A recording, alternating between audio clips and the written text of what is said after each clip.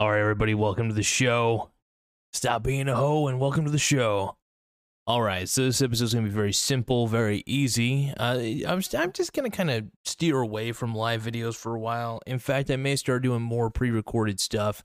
It's honestly just easier for me to get everything done in one setting. When I do a live show, I have to strip the audio. We'll basically download the video, but it takes like 12 hours or so to download the video. I should say it doesn't take that long for me to get the download. I should say download it, but it takes 12 hours for YouTube to release it to you for download, which is really strange. So I figured to make life easier for myself, I just decided pre-record everything, and then after every episode of recording, just upload to Anchor and upload to YouTube, and then on to the next episode, instead of doing them all in bulk. The thing is, if I do them all in bulk, I kind of forget what I was wanting to write about at the time, so I like to try to, after every episode, actually upload it, describe what it was all about, and just really still stay in the moment with it.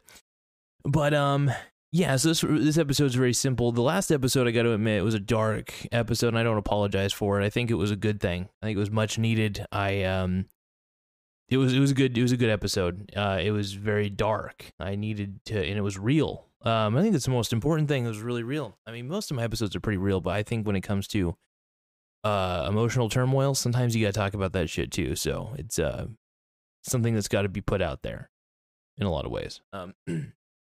So for this episode, we talk about the 9. Let me look at the title real quick. Writing down all the 9 assets to hedge against inflation. Well, the funny thing is, I didn't have to read that paper. It was all so. I have the browser window open for this particular page that I was going to talk about. All right. No. This is going to be a fun one. Another reason I'm doing pre-recording is just the quality is way better. If you stream, a million things can go wrong. Quality is way better on a pre-recorded. And I want to make sure there's lossless audio too. So it sounds a lot better probably on the podcast as well as if I just upload straight up the source video.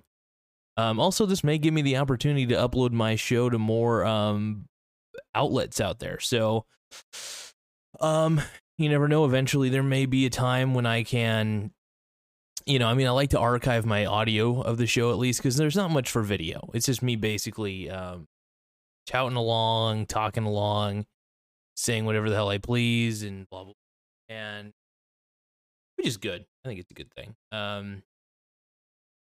But yeah, I think trying to think what else I wanted to say on that one. I don't have much else to add, but I still want to continue to make the show, obviously, and just do it pre-recorded. Okay, first let's go straight up. Hold on.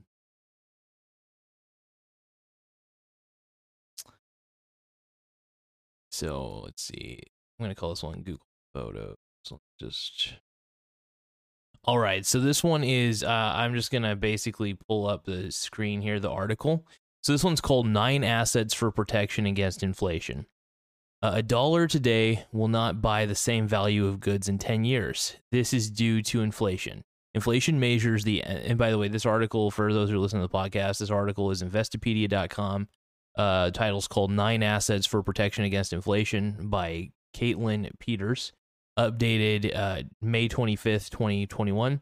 All right, so a dollar today will not buy the same value of goods in 10 years. This is due to inflation. Inflation measures the average price level of a basket of goods and services in an economy. It refers to the increases in prices over a specified period of time. As a result of inflation, a specific amount of currency will be able to buy less than before.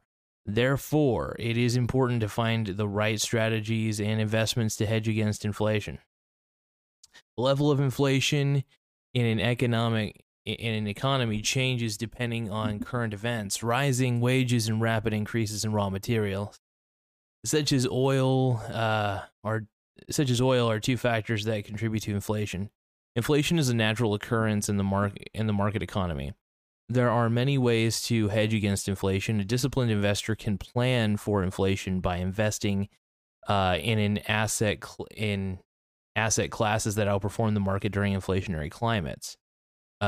Keeping inflation hedged asset classes on your watch list and then striking when you see inflation begin to take shape in a real organic growth economy can help your portfolio thrive when inflation hits. So I'm going to go over this article as quickly as I can. So number one is gold. We'll just kind of read the first paragraphs of each of these, and we'll just kind of go from there. You can read the full article on Investopedia.com just by looking up the title. 9 top assets protection against inflation. All right, number one is gold. Gold has often been considered a hedge against inflation. In fact, many people have looked to gold as an alternative currency, particularly in countries where the native currency is losing value. These countries tend to utilize gold or other strong currencies when their own currency has failed. Gold is a real physical asset and tends to hold its value for the most part. Inflation is caused by the rise in the price of goods or services. The rise in the price of goods or services is driven by supply and demand. The rise in demand can push prices higher, while a supply reduction can also drive prices. Demand can also rise because consumers have more money to spend. However, gold is not a true perfect hedge against inflation. When inflation rises, central banks tend to increase interest rates. As part of monetary policy, holding on to an asset like gold that pays no yields is not as valuable as holding on to an asset that does, particularly when rates are higher, meaning yields are higher. There are better assets to invest in when aiming to protect yourself against inflation. But like any strong portfolio, diversification is key. And if you are considering investing in gold, the Spider Gold Shares ETF, GLD, is a worthwhile consideration.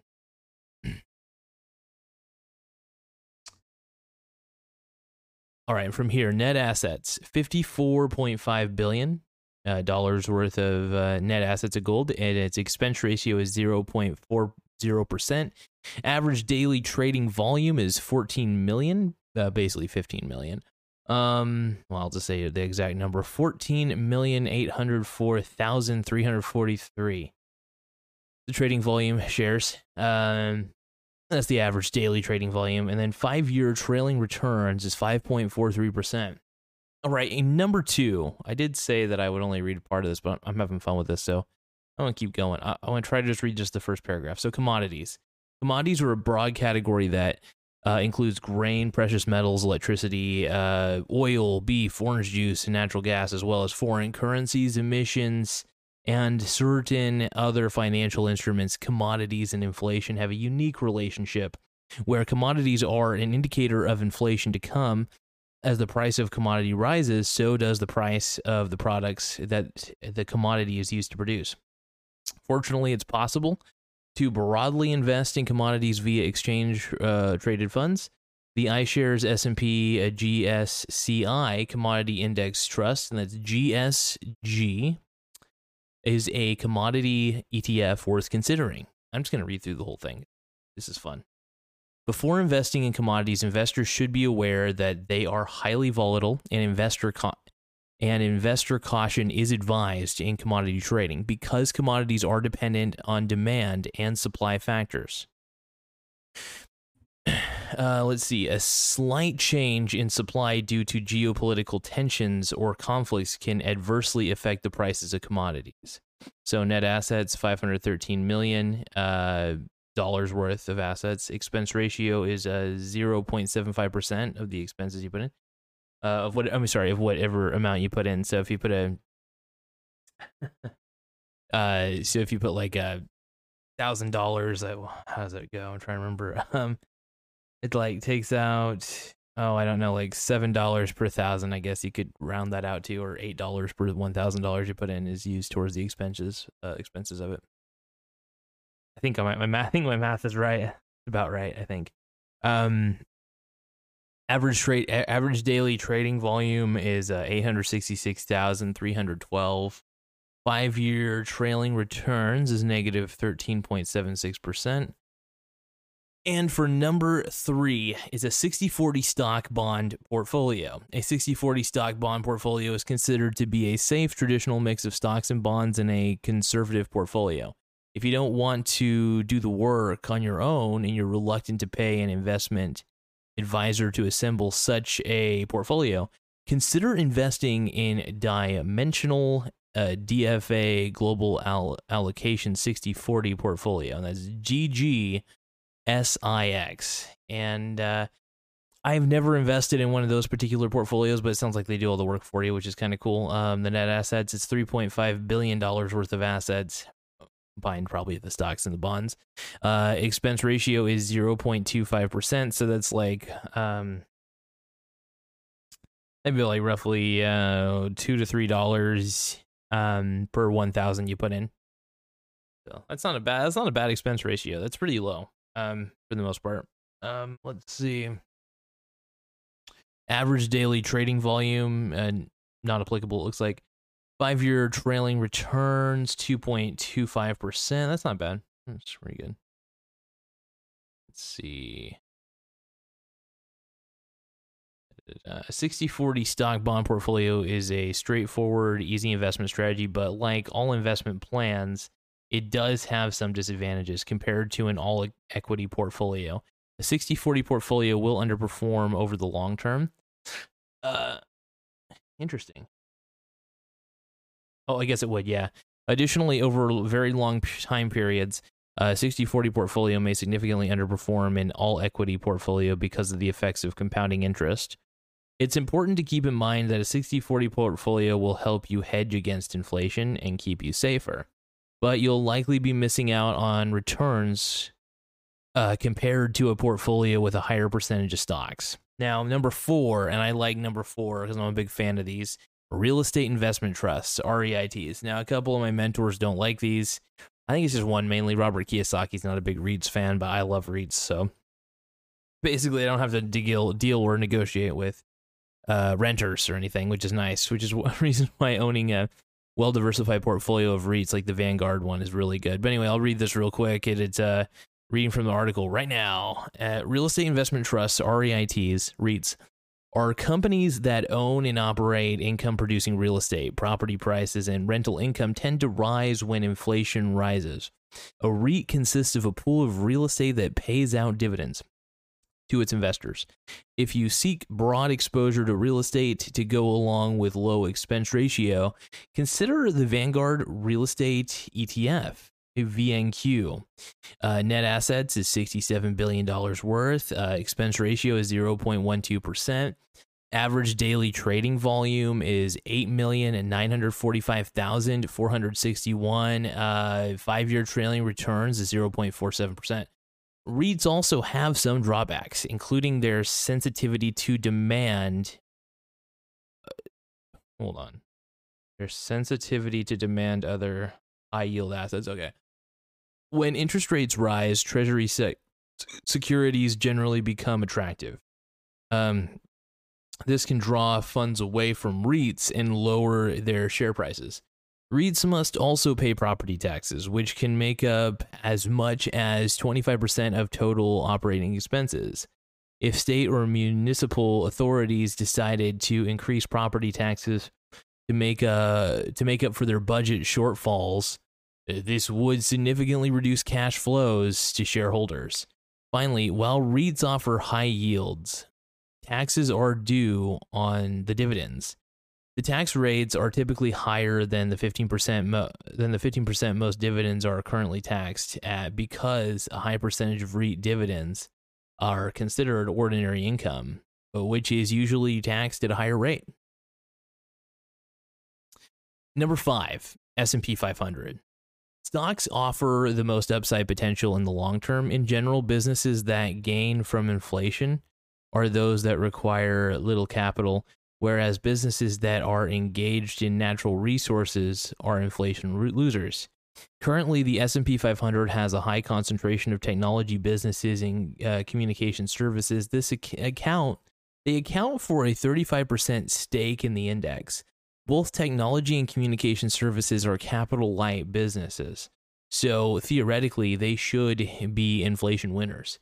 If you wish to invest in the S&P 500, an index of the 500 largest U.S. public companies, or if you favor an ETF that tracks it for your watch list, look into the SPDR S&P 500 ETF. Net assets are $252 billion. dollars worth. Expense ratio is 0.0945%. Average daily trading volume is 166,614,512, and 5-year trailing returns is 6.66%. However, like any investment, there are disadvantages to investing in the S&P 500 index. The main drawback is that the index gives higher weights to companies with more market capitalization. So the stock prices for the largest companies have a much greater influence on the index than a company with a lower market cap. And the S&P 500 index does not provide any exposure to small cap companies, which historically produced higher returns. Anyway, so honestly, let's see. It is a safe investment, though, for the most part. S&P 500 is pretty damn good for the most part. Real estate income. Real estate income is income earned from renting out a property. Real estate works well with inflation. This is because as inflation rises, so do property values, and so does the amount a landlord can charge for rent. This results in the landlord earning a higher rental income over time. This helps to keep pace with the rise in inflation. For this reason, real estate income is one of the best ways to hedge an investment portfolio against inflation. For future exposure, consider VanEck Vector's Mortgage REIT Income ETF, MORT. Let's see, net assets are $109 million. Expense ratio is 0.42%. Average daily trading volume is 200,780. 5-year trailing returns is negative 9.20%. Like any investment, there are pros and cons to investing in real estate. First, when purchasing real estate, the transaction costs are considerably higher as compared to purchasing shares of a stock. Second, real estate investments are illiquid, meaning they can't be quickly and easily sold without substantial loss in value. If these costs can add up quickly, And finally, real estate investing involves taking a great deal of financial and legal liability. Number 7, Bloomberg Barclays Aggregate Bond Index. The Bloomberg Barclays Aggregate Bond Index is a market index that measures the U.S. bond market. All bonds are covered in the index: government, corporate, taxable, and municipal bonds.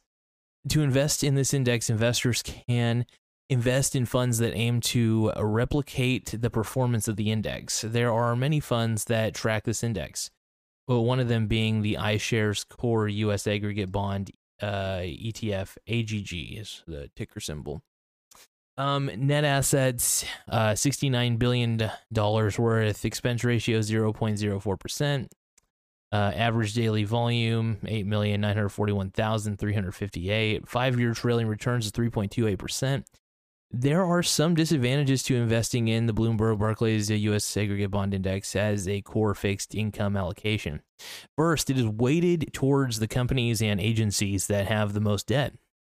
Unlike the S&P 500 index, which is market capitalization weighted index, the bigger the company, the bigger its position in the index. The largest components of the Bloomberg Bond Index, the companies and agencies with the most debt outstanding. In addition, it is heavily weighted towards U.S. government exposure, so it is not necessarily well diversified across sectors of the bond market. Number 8, leveraged loans. Leveraged loan is a loan that is made. Let me see what we're looking at here for the time. All right. Try to keep this quick. A leveraged loan is a loan that is made to companies that already have high levels of debt or a low credit score. These loans have higher risks of default and therefore are more expensive to the borrower. Leveraged loans as an asset class are typically referred to as collateralized loan obligations, CLOs. These are multiple loans that have been pooled into one security. The investor receives scheduled debt payments from the underlying loans. CLOs are typically have a floating rate yield, which makes them a good hedge against inflation. If you're interested in this approach at some point down the road, Consider Invesco Senior Loan ETF BKLN, ticker says the ticker symbol. Net assets, $3.8 billion. Expense ratio, 0.65%. Average daily trading volume is 10,769,067. 5-year trailing returns is 1.04%. Like every investment, leveraged loans involve a trade-off between rewards and risks. Some of the risks of investing in funds that invest in leveraged loans are credit default, liquidity, and fewer protections. Borrowers of leveraged loans can shutter their business or reach a point where they are unable to pay their debts. Leveraged loans may not be as easily purchased or sold as publicly traded securities. And finally, leveraged loans generally have fewer restrictions in place to protect the lender than traditional loans. This could leave a fund exposed to greater losses if the borrower is unable to pay back the loan. Finally, number 9, TIPS. Treasury is an acronym that stands for Treasury Inflation Protected Securities TIPS. A type of U.S. Treasury bond are indexed to inflation in order to explicitly protect the investors from inflation. Twice a year, TIPS pay out a fixed rate. The principal value of TIPS changes based on the inflation rate. Therefore, the rate of return includes the adjusted principal. TIPS come in 3 maturities: 5-year, 10-year, and 30-year. If you favor using an ETF as your vehicle, the 3 choices below might appeal to you. The iShares TIPS Bond ETF, and that's TIP. Net assets, 19 billion. Expense ratio, 0.19%. Average daily trading volume is 3,251,967. 5-year trailing return is 2.45%. Not bad. And then the other one is the Schwab US TIPS ETF, and that's SCHP. Net assets is $8.6 billion. Expense ratio is 0.05%. Average daily trading volume is 1,259,164. 5-year trailing returns is 2.58%. The other one is the FlexShares iBox, and it's IBOXX. 3-year target duration TIPS index ETF. TDTT. Net assets, $1.1 billion. Expense ratio, 0.18%. Average daily trading volume, 107,043. 5-year trailing returns is 1.62%. Even though TIPS may appear like an attractive investment, there are a few risks that are important for investors to keep in mind. If there is deflation or the consumer price index, CPI is falling, the principal amount may drop. If there is an increase in the face value of the bond, you will also have to pay more tax. And this could nullify any benefit you may receive from investing in TIPS. Finally, TIPS are sensitive to any change in the current interest rates. So if you sell your investment before maturity, you may lose some money. Just as a heads up. Hedge against inflation FAQs. Let's see. These aren't too long, so we'll just read these off. Does whole life insurance hedge against inflation? Whole life insurance is a contract designed to provide protection over the insured's entire lifetime. Because whole life insurance is a long-term purchase, the guaranteed return on this type of policy provides little inflation protection. However, it is sometimes referred to as a hedge against inflation because the dividends paid on participating policies, which reflect the favorable mortality, investment, and business expense results of the insurer, can act as a partial hedge against inflation. Are CDs a good hedge against inflation? A certificate of deposit, a CD, is a short to medium term deposit in a financial institution at a specific fixed interest rate. Typical CDs are not protected against inflation. If you would like to reduce the impacts of inflation on your CD investments, consider buying a CD that is higher than the inflation rate so you can get the most value for your money. The longer the term of the CD, the higher the interest rate will be. Are annuities a good hedge against inflation? Annuities are not considered a good hedge against inflation. In fact, the primary risk of most annuity payouts is inflation. This is because commercial annuities generally pay a fixed monthly income rather than an inflation-adjusted income. If your annuity pays a fixed $3,000 per month for life, and inflation increases 12%, the buying power for your annuity payments decreases to technically $2,640. But what is inflation protection home insurance? Some insurance policies have a feature called insurance inflation protection, which stipulates that future or ongoing benefits to be paid are adjusted upward with inflation. Inflation protection home insurance is intended to ensure that the relative buying power of the dollars granted as benefits do not erode over time due to inflation. There you go. All right, so that's the end of that particular article. So it took a while. Overall, I think the article is pretty educational. I wanted to read the whole thing. I thought at first I was just going to read a couple paragraphs, and I thought, no, I want to make this a high quality episode because the people listening on the podcast are not going to be able to see the article the way you see it. You all probably read it way faster than the way I was speaking it, but if you're watching it on the live video or the recorded video on YouTube. But since I also wanted to make sure this is going to be available on the podcast, I wanted to read the whole thing. Once again, that was an incredible article. It's on Investopedia, 9 assets for protection against inflation. Really great article, like I said, published by Caitlin, the writers, Caitlin Peters. It was updated on May 25th of 2021. Really incredible. In fact, I agree with pretty much everything on there.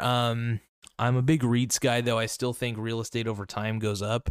But I do believe if a housing crash happened, like an entire real estate crash across the board happened, I'm definitely collecting on REITs for sure. I'm going to get the Vanguard Real Estate Investment Trust Fund. That would be the best one that allow me to really diversify my portfolio of real estate while getting at every single piece of real estate at a great deal. So it allows you to, here's the thing about REITs. It allows you to be exposed, really, really exposed to the real estate markets without having to without having to actually manage the properties, because technically you do own the real estate, oddly enough. What's even better, though, is the dividend payouts. If there's one thing I love about real estate investment trusts is that you do get a pretty hefty dividend payout, especially if your portfolio is diversified. You get a consistent dividend, and if one of them does fail to pay a dividend or for some weird reason, you still get the benefits. So it's a win-win situation. I love REITs, but you want to diversify your REITs. If you do get into, you don't want to just bank on one single real estate investment trust. For instance, Realty Income, as much as I love it, that's not the only REIT that I choose to have in my portfolio. I just prefer the Vanguard REIT index fund because it's the best thing you got, because they own a whole bunch of REITs in there, and it's incredible. So being exposed to real estate in that way is so much better because, one, I'm getting a dividend, which is like getting rent, right? And that rent's going to increase over time. And also the appreciation value of those real estate investment trusts will go up over time too. So it's win, win, win, and win. Well, if there's a crash, I'm definitely buying more. That's for sure. I'm definitely going to be racking up on real estate without a doubt.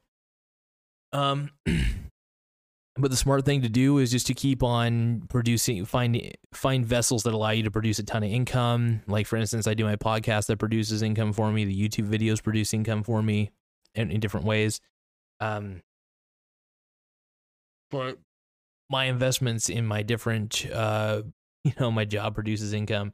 But a lot of the money that I get from my job and from the podcast and everything, a lot of my money goes straight up into investments, because if I do it early and I do it often, there's the power of compounding, and the power of compounding is real. I think a lot of people don't consider how effective compound interest can be over time. So I'm just trying to really encourage people to start, the smartest investment you can make, first off, is information. Read really good books. Read Money Master the Game. Is one of the reasons why I have the cover. I took the cover. I have the hardcover, the hard copy of this book, and I wanted to take the cover and just tape it right behind me. First off, it's a reminder of what I remembered from that book. It's one of the best books ever written on finance. And a lot of people might disagree with me, but the reason it's the best is because it has giants in the financial industry who actually give their true heartfelt input on different investing strategies and what your mindset should be. Also, Ray Dalio's in there, and I love Ray Dalio. He's the GOAT. Anyway, this episode's gone on a little longer than I expected it to. Thank you guys so much. I will see you guys in the next episode. Like I said, no more. I'm not doing live content for a while. I may eventually do live content, but I like the quality on a pre-recorded content better. And besides, the moment I record this, I pretty much upload it, so it's as close to live as you're gonna get. So, anyway, I'll see you guys soon. Thank you so much for taking the time to watch this. And stay safe, stay sexy, and stay healthy.